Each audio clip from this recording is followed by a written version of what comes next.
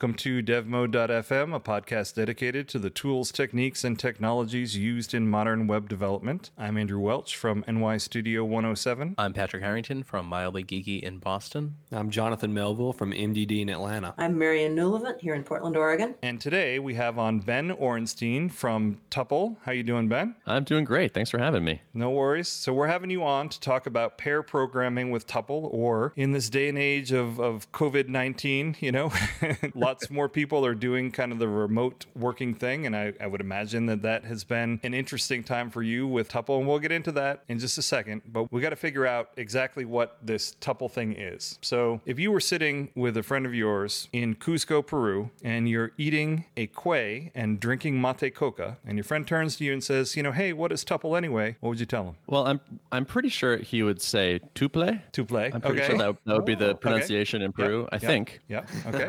I would tell him that it is an app for doing remote pair programming on Mac OS. That's good. And you're enjoying your Kui, which is wonderful. You know what Kui is? You ever had that before? I have not, no. Kui is guinea pig, and it's a speciality in there, so you're dying to get into it, so it's good that you were kind of pithy with it. But let's just have that conversation. Okay. Let's just get it out of the way. Is it Tuple or Tuple? Like, what is it? Okay.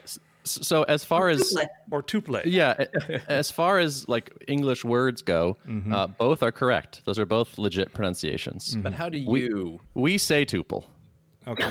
You say Tuple. However, the computer science definition of the word... No.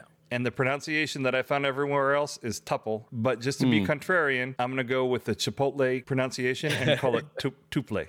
Okay, sure. Whatever floats your boat. Yeah, we'll go with Tuple. So what is Tuple? Or sorry, I'm going to try to say this. I'm going to try really hard to say this. I'm just apologizing right now, Ben. I'm going to say it wrong. I'm going to say it wrong. Don't even correct yourself. It's fine. Okay. It's so Tuple. So explain to people, why don't I just use, like daily.co or whereby, which used to be a peer.in, or any number of these other video sharing tools. Like, why don't I just use that? Why do I need a specialized tool for pair programming? Well, you don't really. You can definitely get by with those tools. And the reality is that almost all of our customers are coming from some other tool. So they've been getting by with something like Zoom or Slack or a Whereby or something like that. Yep. So you can do pair programming with some of those tools. The area where we differ is primarily around remote control. So we offer like full keyboard and mouse remote control. So it's like you're sitting next to me and you've actually plugged in your own set of inputs. And we've invested a lot of effort in things that programmers care about that the average public doesn't care about. So there's that remote control piece, which we think is important for pairing. But then there's also lots of little UX things and trade-offs we've made. So for example, we prioritize using less CPU than you might otherwise, because we know developers are doing things like running Docker containers or compiling things, and CPU is a precious resource. So we just, our fundamental thesis was, if we went after pair programming as a particular niche, like if we made that our use case and we just made all these decisions, architectural decisions, UX decisions, that we would be able to make something that was much more pleasant to pair program with than a generic tool. It's really evident. So I have been using Tuple for quite some time, or not quite some time, but I learned about it originally from kind of friend of the show, Adam Watham. And all right, yeah. He may not be friends with us, but we're friends with him. No, I'm kidding. We've had I get it. We've had Adam on a number of times. He's a great guy. But I heard about it from him, and I'm like, all right, I'm gonna go check this thing out. And I tried it, and my favorite thing about it is when I first connected, like there was no Chrome. Like it was just, I saw their screen, and it was just there, and it was super clear. Like it wasn't as kind of muddy or nasty as some of these other screen sharing tools that I've used before. Totally.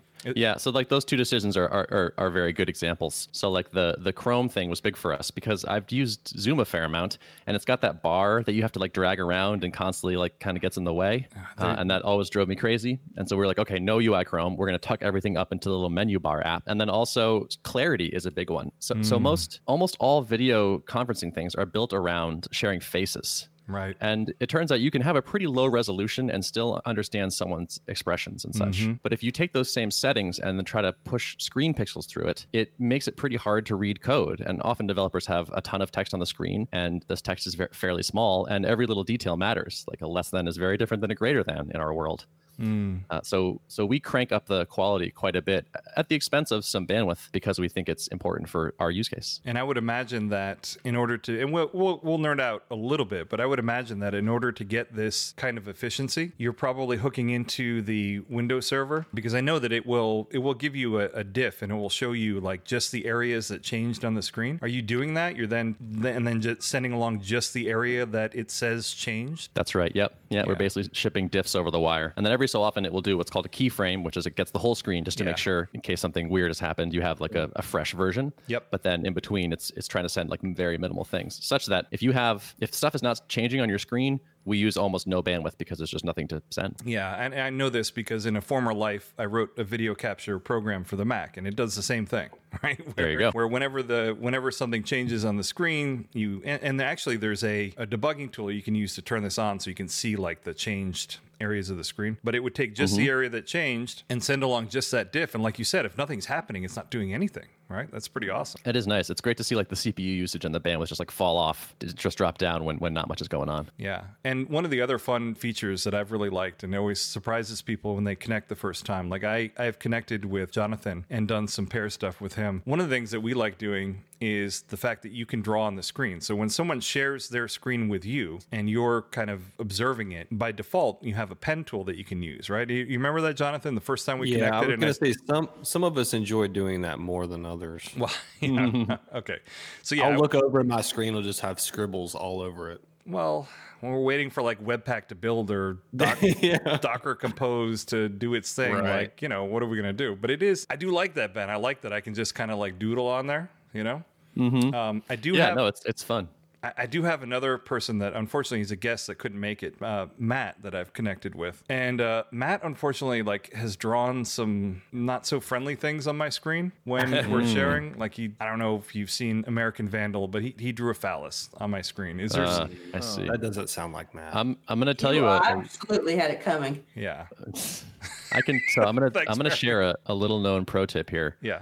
Which is almost a secret feature, which is if someone's drawing on your screen, if you double click on the paint, it will clear it. Oh, that's beautiful. I can prevent Matt from doing his dastardly deeds. That's fantastic. Yeah, that's basically an Easter egg. So enjoy. Well, no, but it really is. Like, I love the fact, like, half of the time when you're doing these guided things, you're like, no, over there. Like, no, click over there. And it's so nice to just be able to draw a circle and be like, here.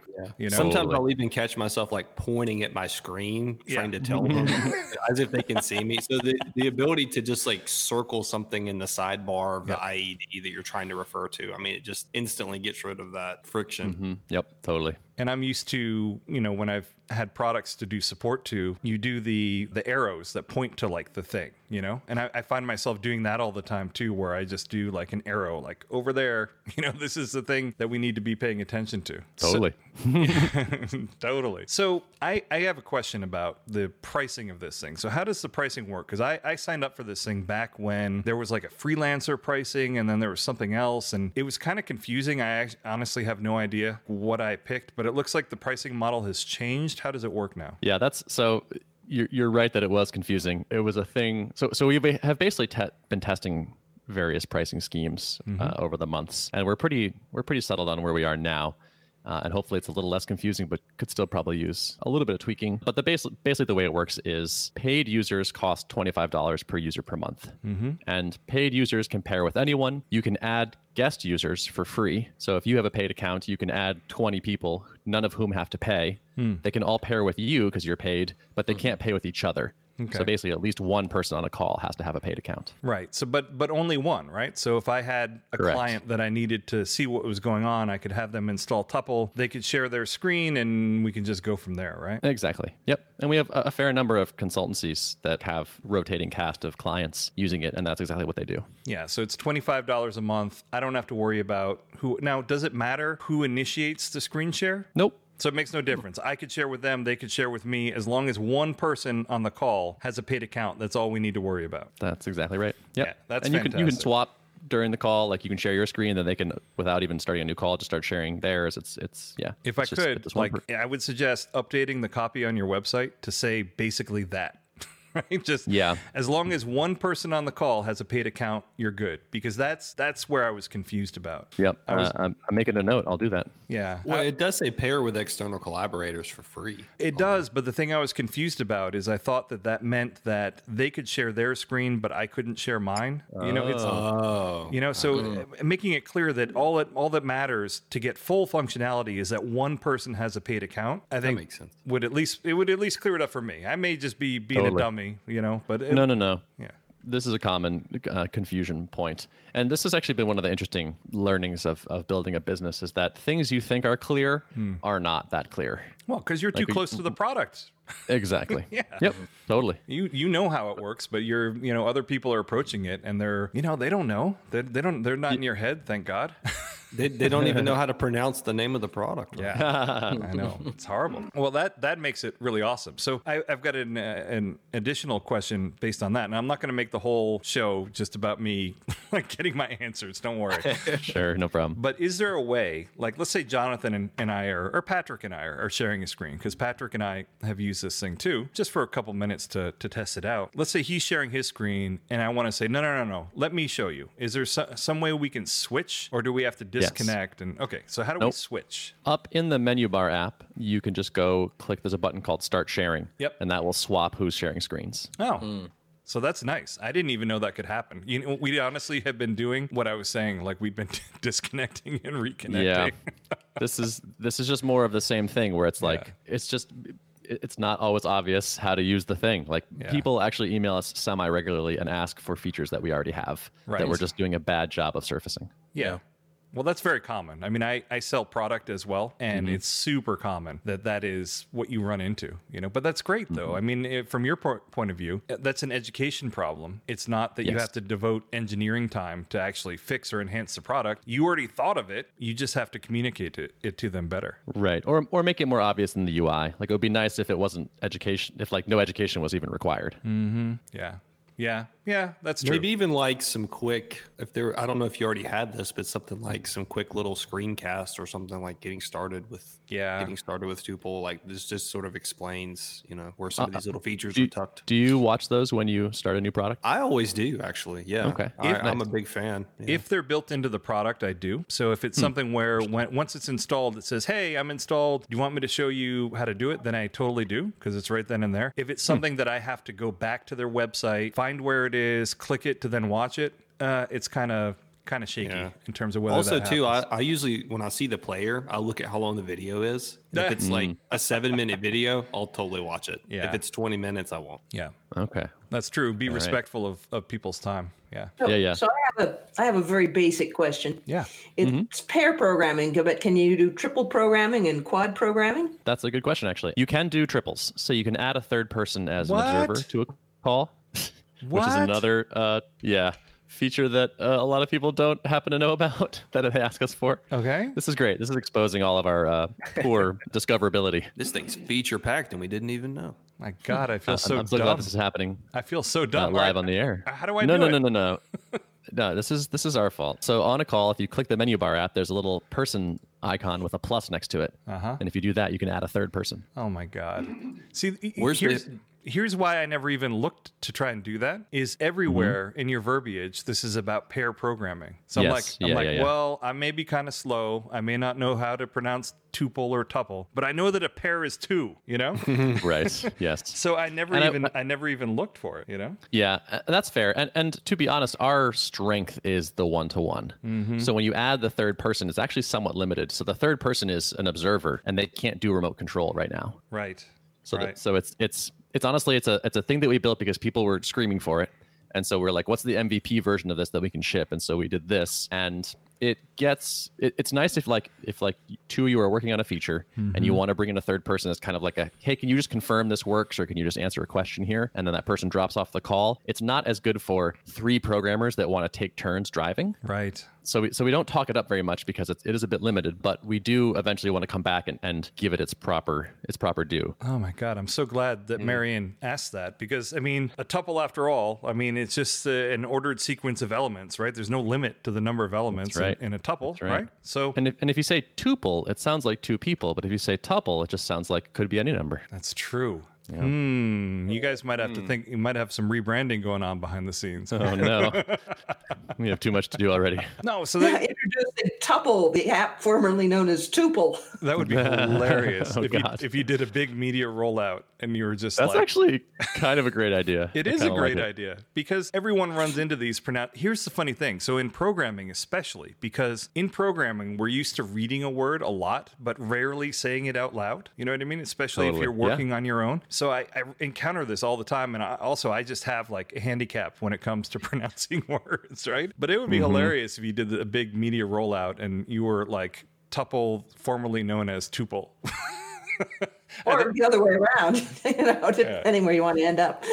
Yeah. Just don't go with Tuple because that's going to really confuse people, I think. So I just want to let everyone know who might be listening to this that if you are used to using one of the screen sharing tools like Zoom or, Whereby, which used to be called Appear.in, which was an awesome name, by the way.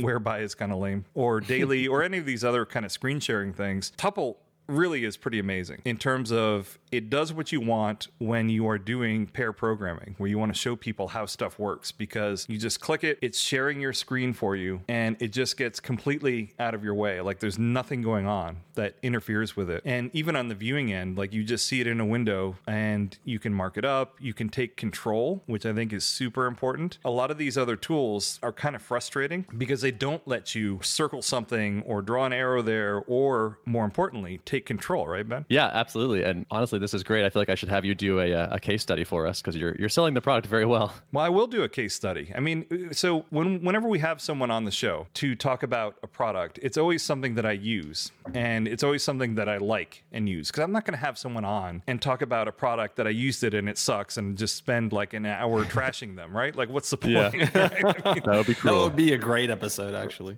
I mean, not for them.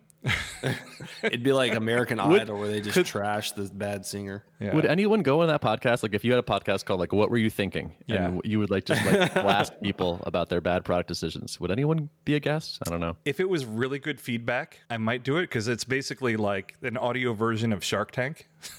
Right. Yeah. Yeah. Expression engine episode going. Yeah. Yeah. What are you thinking? Sort of the no publicity is bad publicity. Yeah. I think like people would like to listen to it, but I wonder if you could get anyone to go on knowing what it was. It would basically be like fraternity hazing, I mean, like it just, it would be kind of brutal. But no, seriously, I think it's important to mention because there are lots of tools out there that will let you share a screen for free, right? They don't cost anything. But what you're doing with Tuple is so much better when it comes to pair programming. And the best thing I can say about the lack of CPU usage is I have never noticed when Tuple is running. And that is not the case with a lot of these other programs that just slow things down to a crawl. And yeah, like if you're doing a screen share and you're trying to show someone like how to run Webpack inside of Docker and like you're spinning up all this crap, their machine is just going to start crying for mercy. Like the fans are going to kick in and they're going to drown out any audio that you might have. Well, when you were talking earlier about how a lot of people who come to Tuple were getting by with other tools, so that's exactly what it felt like to me. Getting by is exactly how I would describe it. So I'm a huge fan of Zoom. I still use Zoom every day, and I guess we were using Zoom for this purpose before, but it did always kind of feel like, well, we're kind of shoehorning this tool into this situation to make it work, but it doesn't quite feel right. Tuple was completely different in that it removed all of the pain points of trying to use something like Zoom or Whereby. It was just zero friction. I didn't even really think about like the CPU impact, but now that I think about it, it is considerably less. So yeah, just removing all of the friction from the process is the clear selling point. That's great to hear. That was something we kind of did accidentally, but it turned into a bigger deal than we thought it was, which is since Tuple lives up in your menu bar, like where your clock and sound controls are and Wi-Fi, you're basically 2 clicks from being on a pairing session with someone. And so there's no invite link. And so people say that it feels lightweight to them. And because also like when running it there's no Chrome and there's low CPU. So the experience is just like, oh, it's not a big deal to hop on a pairing session with someone. Right. And that feeling was not something we were explicitly shooting for, but like now that we have it, people talk about it a lot. Like they refer to it as lightweight. Yeah. And so we know now. And if you're already working on a complicated problem, like that's going to be frustrating enough, like to have the added frustration of like you can't make your idea clear because you can't quite see what's going on or it's a little laggy or whatever. It just makes the process so much more frustrating. Totally. That actually reminds me of the weight of calling someone versus texting someone. Like these days, to me, like if I get a call from someone, like that's like a big deal. You're like, you know what I oh, mean? God, Like it's what's either something really bad is happening, or just something really important, and it's very disruptive. Whereas a text is just like whatever. Like I would actually for most things prefer that people text me, and it is that kind of weight difference, at least in my mind, between Tuple and something like an arranged Zoom meeting, between a telephone call and a text. You know what I mean? So like it's happened many times that either I've had a problem or Jonathan's had a problem or whatever, Patrick's had an issue, and like we just connect real quick, talk it through, solve it, and then disconnect. That's great. all, Perfect. Yeah. Like get in, get out. I can't finish that song because our podcast is the rating will go down, Marion. We don't want that, right? We definitely It's the don't want clock. that. Yeah, 11:30. it is. In any event, a question that I had about this is, what about a Windows client? I'm sure that you get this all the time. Maybe to a lesser extent, you get questions about a Unix client. What about it? Well, here's the first weird thing, which is that we actually get way more requests for a Linux client than Windows. What? And it's actually about 2 to 1. Wow. It doesn't seem too surprising to me. So It's shocking to me. Yeah. here's my theory. So the market of developers is basically 50% Windows, 25% Mac, 25% Linux, roughly. So it is weird to get so many Linux requests, but I think it's actually a result of the fact that we started on Mac. Because Mac is a Unix at heart, and so it's not a huge jump to go from Mac OS to something like Ubuntu, for example. So I think it's actually, we're seeing people that kind of like jumped ship from Mac OS perhaps and over to Linux. I have another theory. Okay. And the theory is that there are plenty of solutions for Windows, but there aren't that many solutions for Linux at all. Right. You may be right about the jumping ship thing, and some of these solutions for Windows may or may not be as good as Tuple, but there's at least a solution. Whereas on Linux, like I don't even know, like is there even a Zoom client? I have no idea. I think there might be, but I'm not sure. But I think if anything, there certainly are going to be fewer. So it may be a scarcity of resources kind of thing where, that's maybe why. But yeah, it also makes sense that some people that were Mac developers ended up kind of bailing and going over there. But so, all right, so forget about how many requests you have. Like, Sure. Are you going to do one? Yes, almost certainly. We are growing quite well on Mac only, but one of our top requests is, hey, I want to pair with my coworkers that have Linux machines or Windows machines. And it's a pretty clear win for us, right? Just having more potential customers, like we can 3x our possible customer base by adding those clients. Yep. It's also a pretty big project, Sure, maybe even a huge project, and permanently increases the complexity of the product. So once you have like, we don't just need to test this on a few versions of Mac OS. Now we need to test like what happens when like Catalina is sharing a screen with someone on this version of Ubuntu. Ooh, what about Debian? What about this version of Windows? What about when this version of Windows shares with this version of Linux? And like you can just see how like the combinatorics explode really fast. In theory, though, if you have some kind of a standardized data stream or standardized way that the data is flowing, it shouldn't matter, right? Because either it conforms to well, in theory, either it conforms to the spec or it doesn't, right? Yes, and so in theory, that sounds great. My hunch is that it's still going to be really hard.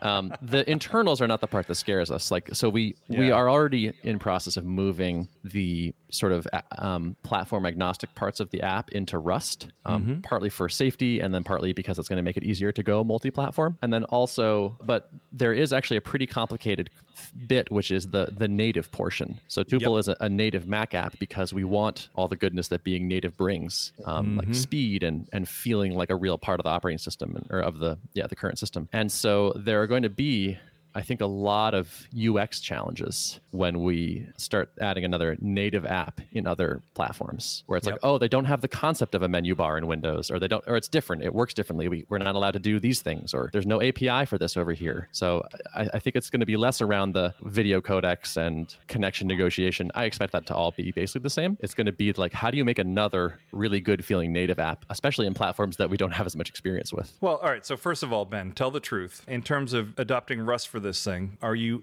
at least in part doing it just because you want to start learning Rust because it's kind of cool? Oh yeah, absolutely. Yeah. Now, I'm actually not the one writing Rust, so this is our CTO Spencer who's been leading that charge, and part of it is definitely like motivation. Like we didn't start a company to make a job that we hate for ourselves. So part of the motivation is definitely like, this is fun. It's more fun than C++. If we're going to have to write millions of lines of this thing or whatever, or work on it for years, let's have it be in a language that we like working in. Well, it also, I think, increases our ability to recruit people well. Like there are fewer Rust developers than C++ developers, but there are lots of people that want to become Rust developers. And so having having a more attractive technology, I think, is kind of actually like a recruiting play in a way. Yeah, and I think if you know that someone's interested in Rust, like they're interested for all the right reasons, they're probably someone you want anyway. Totally. Yep. Yeah, I've been messing with the rustling stuff for a while, like just kind of working my way through it. It's weird. Like I did the whole back when I was doing a whole lot of C programming. I looked at C++, but I ended up just not using it at all. And I was doing Objective C stuff and then Swift stuff, but I just kind of skipped the whole C++ thing. Like I looked at it, and actually when it first came out, I don't think it still is, but it used to be just a preprocessor for the GCC compiler. And when it first came out, like it was kind of bad, and it isn't anymore. It's not anymore? Okay. No, it hasn't been for a while, but it certainly made it a horrible language. So I'm going to expose my ignorance and say, what is Rust? Is Rust one of these Java-like languages, only way better, or is it something else? Oh, it's so much cooler. I'll let Ben tell you. Go ahead, Ben. Well, I mean, I'm kind of the tech ignorant CEO at this point, so you might have a better summary than I do. Okay, so Rust is closer to being analogous to C than it would be to Java, I would say. But it does give you memory safety. It's got a very, very interesting scheme for handling that, as well as it gives you thread safety. So it's something that actually a lot of system level programmers are looking at in terms of they get the low level, they get the speed, it's a very minimal runtime, but they also don't have to deal with, they do have to get their mind around the memory and thread safety model that is in there because it is kind of unique. And I'll be honest with you, my head is not fully around it yet. But once you do that, you're then able to write system level code without having to worry about a lot of these threading issues and memory issues that if you're doing it in C or C++, you have to. By memory issues, is that garbage collection or? Memory issues in terms of, just dumb stuff like, being able to write beyond the boundary of something, or who owns something, or, one thread is stomping on another thread's memory, that type of thing. It takes care of the ownership chunk of memory. It still is not, I don't believe it's a garbage collection language, but I could be wrong on that. But I think it's more that it has a methodology in place for who owns what, and only one thing can be doing something with it at a time. And Rust is something that the reason I actually got interested in it and started learning it is it's a really, really good way to build WebAssembly stuff, because the Mozilla team did a really nice job making sure that Rust is good for that, right? For building as a source language for building WebAssembly stuff. But then also, like Microsoft apparently is looking at adopting it system-wide just to make some of the issues that they run into as an operating system developer, kind of more easy to deal with. Okay. Is it like C, a compiled language? Yes. It's a compiled language, and it does have a runtime, but it's a minimal runtime. It's not like Go, where you're going to get this positively massive runtime that comes along with it. The cost in Rust, at least from what I have seen so far, is just learning the paradigm that it uses. Okay. I have a feeling we've gotten off topic here, but it's a fascinating topic to me. We're way off topic, but we should totally at some point do a podcast on Rust. Yeah, and I'll put in one more. Who knows more than me. I'll put in one more plug for it, which is when Stack Overflow does their annual developer survey, which they get a lot of responses for, so I think is reasonably representative. And they ask developers, what is your most loved language? Rust has won the last 3 years. Oh, wow. So it's a language that makes people very happy. Those 3 people using it must have voted like a whole lot of time. Exactly. You can write a very fast automatic voter in Rust, multi-threaded, and it won't crash. That's actually a great point. Like they should have that vote thing, and then whoever can write the most efficient bot that clicks it wins, right? There you go. Why not? Yeah. Why not? What could go wrong?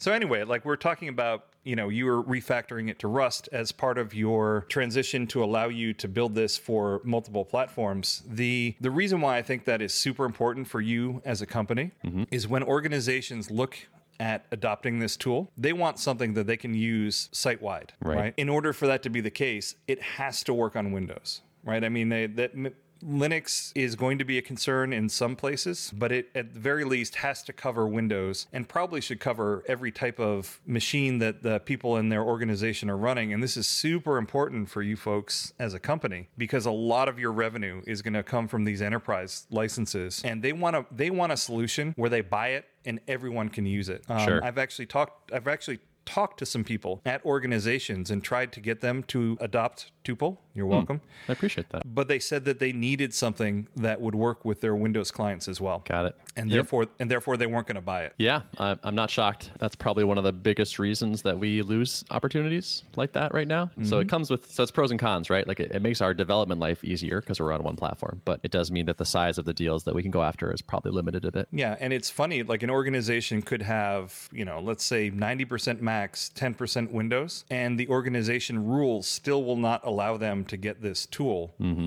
for their developers, potentially. And it depends on the organization. But they're always looking for universal solutions, right? They want just the fewer the vendors, the fewer the paperwork, the fewer the times they have to push the PO through, the less hassles, Totally. Yep. Yeah, my hope is that we start these alternative clients like late this year. It's hand wavy. We'll see. And like the world is changing rapidly, so our priorities have already rejiggered. But that's kind of my rough timeline. Yeah. So I mean, let's just talk about the elephant in the room. We're all in the midst of the COVID-19 virus that is going crazy everywhere. So if anyone in the future is listening to this and half of humanity is gone, or you're living in an end of days situation. We're all alive and well now, but I would imagine that the surge in people working from home might have had some kind of an impact on your business. Yes, that's definitely true. Part of the reason we started the company was because we figured that remote work was going to become more and more popular, and so there'd be more and more people working from home. And this is basically that, but accelerated by a lot and more or less enforced by government mandate.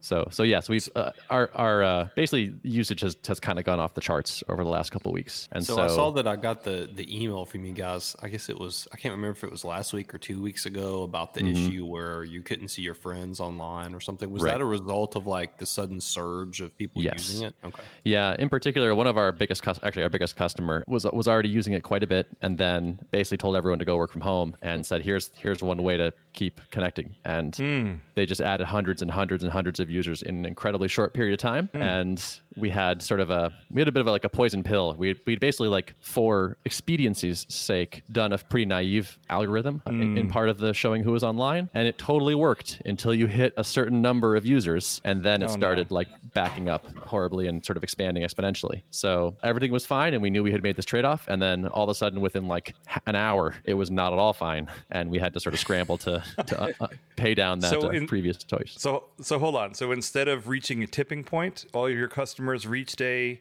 Tuple point? Sure. Awful. We can edit that out. Yeah, please. Okay, yeah, that was pretty bad. We can edit that out. Okay, so hundreds of more customers being added quickly. That's great, because that also means like a lot more money coming in, doesn't it? Yes, it's a nice time to actually be charging money for something and not being like a freemium model or like just a VC backed, we'll figure out money later kind of thing. Right. Because so with the growth, we've been able to, first of all, invest in better infrastructure, of course, just, bump up the Heroku sizes and whatnot, no problem. But also do a little bit of hiring. So we actually just hired our first engineer who's going to be working part-time with us for a while, but we're excited to be expanding the team and getting some more knowledge in here. That's fantastic. So I would think that this would be an amazing opportunity that you could leverage all that money coming in to put it towards building the Mac and the Linux clients, right? Like use this windfall to push the product forward. Yeah, totally. That's definitely been on our minds. So do you have a release date that you would like to announce now? Oh yeah, that's like a great idea. I'm glad you agree. So what is the release date? Yeah. I've decided I have a new personal policy, which is to not commit to dates in public basically ever again. Because so far, every time I've done it, I have regretted it. Yep. Even when Like, I name a date that I'm just like, oh, there's no way this will be a problem. I still have come back. So and been like, basically, oh, man. what you're telling us is June 2020. So, 2020, first quarter, second quarter, third quarter, fourth quarter, fifth quarter, sixth quarter. It's going to be Somewhere during. there. It's going to be during a quarter. I can promise that. Yeah, all right. So, Marion, maybe you'll agree with me because you and I are like the old timers of the group. So I remember it was probably like 20 or 30 years ago that we adopted the policy that we were never announcing release dates again. And I just think it's hilarious that everyone is constantly rediscovering this. It's not just Ben. Like I see it all over the place. That people are like, yeah, we used to announce release dates, but we don't do this anymore, right? No. Everybody but Elon Musk. Yeah. It feels like there's not a lot of upside to be gained by committing to a date exactly. Well, usually it's marketing, right? So if you are working in a decent sized company, usually the people that want a release date are the marketing people, you know? And then if you're doing that, what ends up happening is engineering is then working itself almost backwards in that it's not working on it until it's done. It's working to have the product ready for the marketing stuff that is being done. And, that's one way to run a company, but if you are developer centric, it feels wrong, you know? Totally. Well, I don't think you should just let things go and go and go until everybody thinks they're done because Yes. you need not necessarily an announced hard stop, but you need to have a clear plan. I'm in favor of Basecamp has been beating this drum recently, but sort of this idea of like if you want to set a deadline, that's actually reasonable. It's kind of can be nice to scope the work or to set a stopping point as long as you maintain a lot of flexibility in what the scope looks like. Right. Yes, 100%. That's what the issue is, right? The issue is not that there's a hard and fast date necessarily. The issue is the amount of stuff that you have promised to be in there by that date. Right. So for the companies that are announcing dates, because there actually are valid reasons for having something on a particular release schedule, but you're 100% right, Ben. What they have to be is ruthless in terms of slashing stuff to make sure that you meet that. You can't have both. Either you have a fixed date or you have all the features done, right? It just, it's one way or the other, and you figure out, where the give and take is there, I think, Yep. So but the service that you ran or the service that you continue to run, is that primarily just handling the buddy list and an actual connection between two people doing a tuple share is just peer-to-peer, right? That's right. Yeah. Yeah. But so once you want to pair with someone that is immediately peer-to-peer and it doesn't touch our servers, which is great, by the way. But even just the whole like showing 500 people on their online status eventually became a challenge. So we run on Heroku, and Heroku isn't really ideal for what we had, which is like thousands of persistent connections. Like they want you to make a request and then get out of there. And so we kept running into these weird issues, and like their support would be like kind of helpful, but not really. And the consensus was kind of always like, well, it's not really the best way to do this, but you can do it. And so we decided we wanted to move to a different architecture. Yeah. Long running servers can always have issues like that with stuff accumulating. But so, okay, if you are down, let's say you're down or Heroku is down or whatever, is there any way that we can direct connect, or is that just not a thing? It's not a thing right now. If you happen to have like a cached version of who was online, you could certainly establish connections, but we don't have like a enter somebody's IP address here or anything like that right now. Yeah. I'm thinking that the danger there is you would never be able to auth, right? In terms of knowing that one or the other had an actual license. Yeah. That's true. Yep. Or who you were even calling for sure. Yeah, there could be spoofing potential. I'm just thinking like that potentially that could be nice, just if there is any downtime that I could actually connect with this thing that I own, but I get it. Maybe the thing that could happen is it could cache that you are a valid owner or something like that, so it would work for 24 hours with a direct connect or something, I don't know. These sound like the kind of things I'll have our like 7th or 8th engineer work on. Yeah, exactly. Yeah. I'm always curious about people's DevOps. So you said that you've already moved off of Heroku, or we are in the process of. So we moved our biggest customers off of Heroku for the persistent connection piece. Okay. Heroku still runs the back end like sign up and billing and user management, but we moved to a service called Ably, That's which what I was going to ask. What you moved to?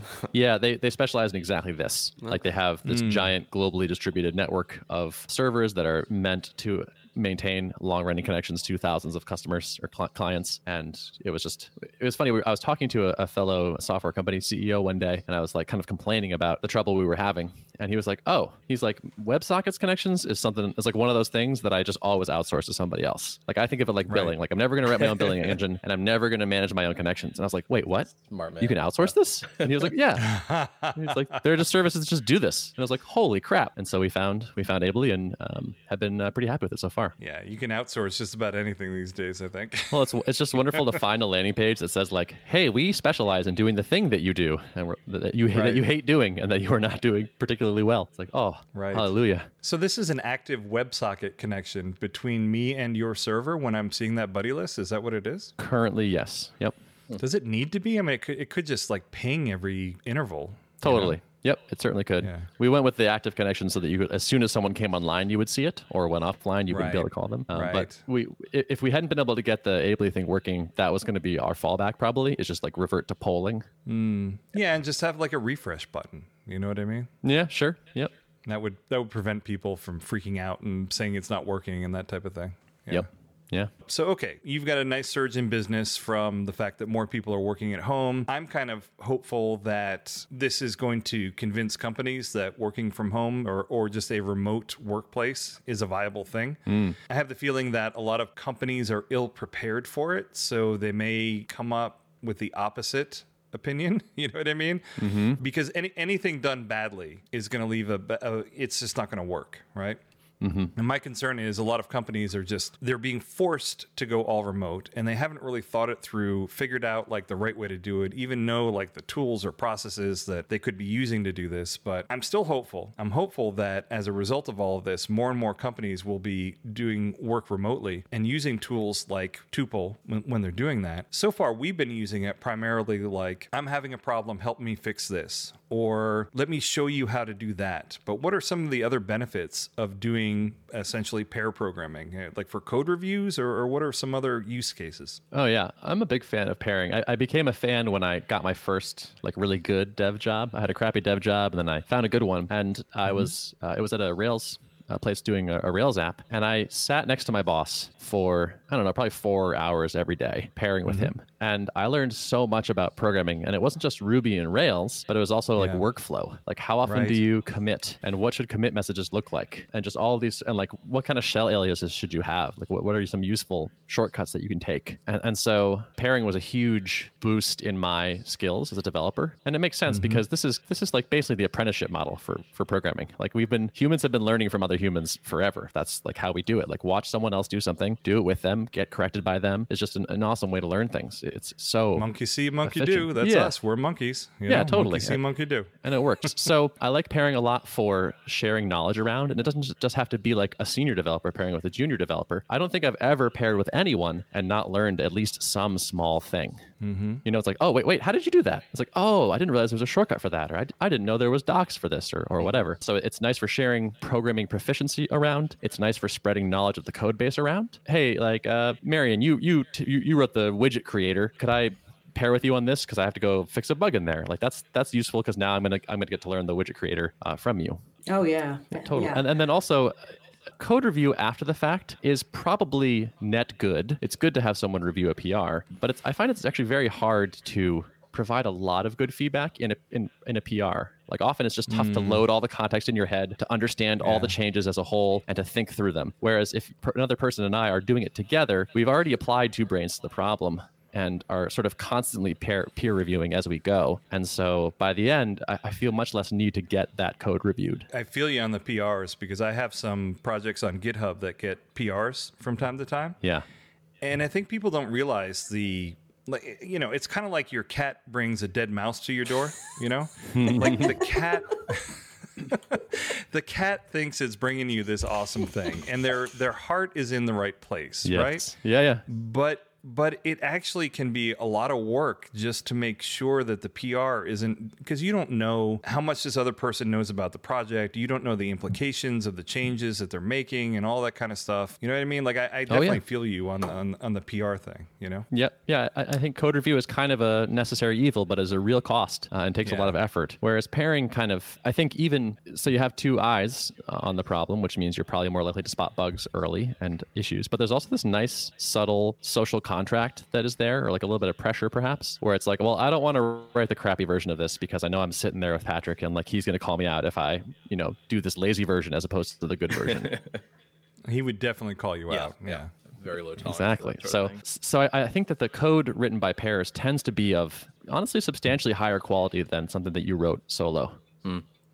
So you mentioned that you learned a ton about programming by sitting next to your boss at your non-crappy dev job, right? Yes. Yep. The same way that you learned by that monkey see, monkey do thing, getting back to what we were talking about before in terms of having some videos showing us how Tuple works, allow us to learn the same way. You know what I mean? Totally. And at least for me, and again, it may be just because I'm lazy or whatever, but I am much more likely to view some of these videos if it's embedded into the actual app itself. You know, because if it's right there, it's like, hey, we see you just set this up. Like, do you want to see how it works? I'll be like, yeah, sure. If I got to go back to the website, find the tutorial videos, like I just may not even do that. I may just fumble around and never know that I can switch. So in the same way that you were able to watch his workflow, just in like a 5-minute video of you tuple sharing with somebody else and doing stuff like, oh, wow, they switched screens. I didn't know you could do that. Oh, wow, they added a third person. That's how you do that. You know what I mean? Yeah. That's a great idea. We should totally do that. Yeah, I would think that would be fantastic from a monkey see, monkey do perspective, because it sounds like there's a lot of functionality that, you know, I know I'm not the brightest bulb, but I didn't even know. I've been using Tuple for a while. No. I didn't even know that it could do some of this, you know? Totally, yeah. Did you know about audio only calls, by the way? I did not. I don't think it's something I would probably do that often, although it might be useful from like like using it as a glorified CB, I guess. Well, what's the use case for that? So one nice thing is sometimes you start a call and you don't know who's going to actually drive. So I can just call you and we can talk. Okay. And it's like, why don't you share? And you go, okay. And then you can add the screen share to that call. Got it. Can you schedule like a Tuple session with somebody? You can't, right? Like we don't have any schedule integration right now. Like you could certainly do it through other tools, but we don't have like a send an invite or something like that. Right. Well, you can always use whatever your existing calendar is and just be like, it's not that big of a deal. I was just curious since we had discovered a few features we didn't know about earlier. Sure. And I do have something that would be really useful. So something Jonathan and I were doing recently was we were setting a bunch of people up using a new kind of base framework for a project that we had designed, right? So we have myself, we have Jonathan, and we have 3 or 4 other people that are kind of in the line. We ended up using Zoom for this. I would have loved to have used Tuple for this, but first of all, I didn't know that you could add more than 2 people to it, but can you add an arbitrary number of observers, or is it capped at 3, or how does that work? Yeah, you're capped at 3 total people. Yeah. Well, I mean, for what it's worth, as something that could potentially be useful in the future, I don't know if it's doable with a peer-to-peer, because that, starts to break down. I don't know. Right. Like maybe, I don't think Zoom is peer-to-peer. I think it goes through their server. I think that's correct. I mean, it must once you reach a certain number of participants, at least. It has to, because it's not going to scale. Right. But just for situations like that where, we wanted to share, I think it would have been really useful. Yeah, so that's actually one of our most requested features right now is better mobbing support, which is a nice sign. Like people are saying, we like it. We just want to use it with more people. So it's like, hey, that's cool. I'll take that. Yeah. So it's mobbing is kind of like multi-platform, and that it is a big complexity increase. But it's something that we're gonna do both those things. And maybe an architecture change. Right? Oh, definitely an architecture change. Yeah, because right now it's peer-to-peer, and then if you add a third person, we basically establish a mesh network, and the mesh breaks down pretty fast once you add more people past 3. So we're gonna have to move to a new architecture where you kind of stream into a server, and that server sort of multicasts out to bunches of people, which means now we need to maintain these servers. So, and switch from a peer-to-peer connection to a one person connects to a media server, blah, blah, blah. So it gets complicated fast. And this is why Zoom is a multi-billion-dollar company, because this problem is hard. Yeah, for sure. Although it always amazes me, as big of a company as Zoom is and as much money as they have, their UX is just bad. Isn't that weird? When it comes to, I don't get it. I don't get it either. I use it despite the UX. I mean, it's like I'm glad as a competitor that they do that. Right. Part of it gave us kind of some space to run, I think. But it's surprising to me. It's like, shouldn't someone at some point take all that money and hire really good designers and make this thing amazing? Yeah. I guess they're just putting their efforts at the core functionality of the tool, and it does work well. But I mean, I think a lot of us use it. That's a testament to how the core value proposition is just reliable, stable video chat. Right, is the important thing. Yeah. And to your earlier point, I'm sure part of it is that they do work on Linux, they work on Mac, they work on Windows, when they iOS. So it's having to make for them to roll out for them to roll out a new UI is not a small effort. Sure. Okay, so we didn't know it earlier, so I ended up Googling it just because I wanted to know. There is a Linux client for Zoom. which I wasn't sure of. Yeah. Okay. But yeah, it makes sense why they're so big is they are using a client server model, which allows them to scale up the way most of these other tools cannot, right? Like Whereby and a lot of these other things are all peer-to-peer as far as I know. Well, I think it's great that Tuple, you're eventually going to support that, because for some things, like for the case that I was mentioning earlier, where it's really I want to show a bunch of people how to do this thing, and maybe one-on-one, like obviously having them all control the other screen at the time would be silly. But that is definitely a use case I've run into. But just as a tool to allow me to connect quickly and easily with people that I am partnering with on projects, Tuple has been fantastic. Like my hat is off to you, Ben. I really have enjoyed using this product. Thank you so much. That is so awesome to hear, because it's a lot of work, and it's I think the scariest thing about starting this company was like we didn't know if we could actually do it technically. Like we had this theory that if we could make a really good pairing app, people would like it and we could make a business around it. But we really didn't know if we could, and it was like this giant question mark. And so hearing people use it and appreciate it is just like so gratifying. Well, you're doing exactly what I recommend people do when they have an idea for a product or a startup company, which is that you focused in on one particular type of person. And you said, I'm going to solve the problem for this person, this specific use case scenario, this niche. I think it's big enough that I can support a company solving the problem, but I'm going to do a really good job just here. Like we'll talk about, expanding to all these crazy things down the road, but I'm going to solve this group of people's problem, right? And I think that's a great way to do it when you have a product or a startup company. And then if you need to scale it out to other markets, you can, but you've proven that it works in this use case. Yep, totally. Well, thank you. I'm glad that approach worked out. No, I think it's fantastic, and I do have a bug report. Okay, let's hear it. Well, I did send it in to you folks, so I don't know where it went. Go ahead, let it out. You want to do it now? I was going to do it off air. Okay, we'll do it now. All right. So I use a UAD Apollo Twin for doing audio recordings, like I'm doing right now on our podcast. Yep. And so I've got a nice microphone set up, and everything runs through it. And it as a input and output device, like it has a whole bunch of tracks that go in and out. And I cannot use it with Tuple. Yeah, it doesn't work. The audio is garbled. I have to switch to my webcam in order for it to work. Huh. Okay. I think you should open a pull request. Yeah, right. So this is kind of a known issue in that like external audio interfaces for some reason do not work, and we don't quite know why. But the good news is the person we just hired has a bunch of expertise in this area. So this is one of the areas of the code base we want to stick him on, is like our audio engine, because audio stuff. It's like there's a reason like the universal like, can you hear me? I can't hear you. I can hear you. Can you hear me? It's like such a common thing on calls, and I think it's basically like we have like 1990s sound drivers and code interacting with early 2000s streaming and whatnot. And it's just kind of the APIs are pretty bad, and it's like hard to do audio well, and so It's funny. So, I mean, in addition to doing a screen capture product, we also did a whole bunch of audio products. I actually have a software patent. I'm not gonna publicize. Well, people are gonna. Oh, it's a shakedown. No, it's not a shakedown. Oh, that's a good idea. Oh, Ben, actually, nice little business you got there. Tuple. Yeah. How much of a percent you gonna give me, buddy? No, not that. But so I'm familiar with. So it's actually like it's kind of a small world in terms of audio engineers in the Mac Apple ecosystem. There's a shot that I know the guy that you hired. Possible. Don't mention it. Don't mention it on there. Okay, sure. He said he was okay with it.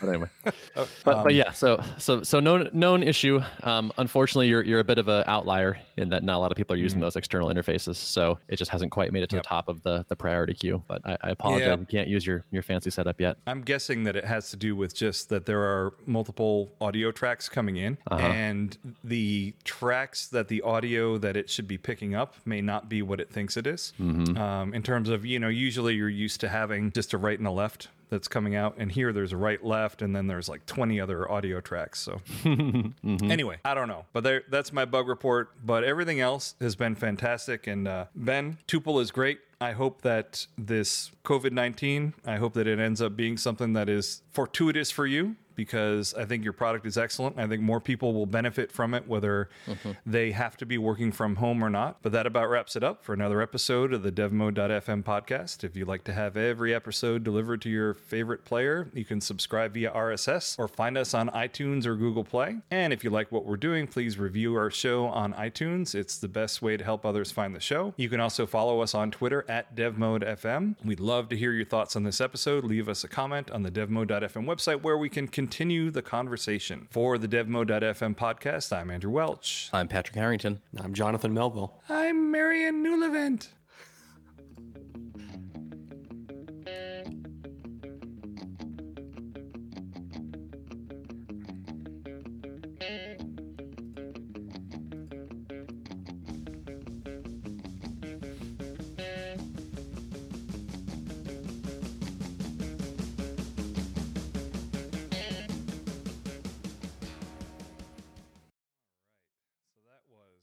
That was fantastic. And I actually meant to mention that you've got a podcast called The Art of Podcast. Well, we'll definitely put it in the links anyway, Ben. But okay, thanks for coming on. I really appreciate it. And my pleasure. It was fun.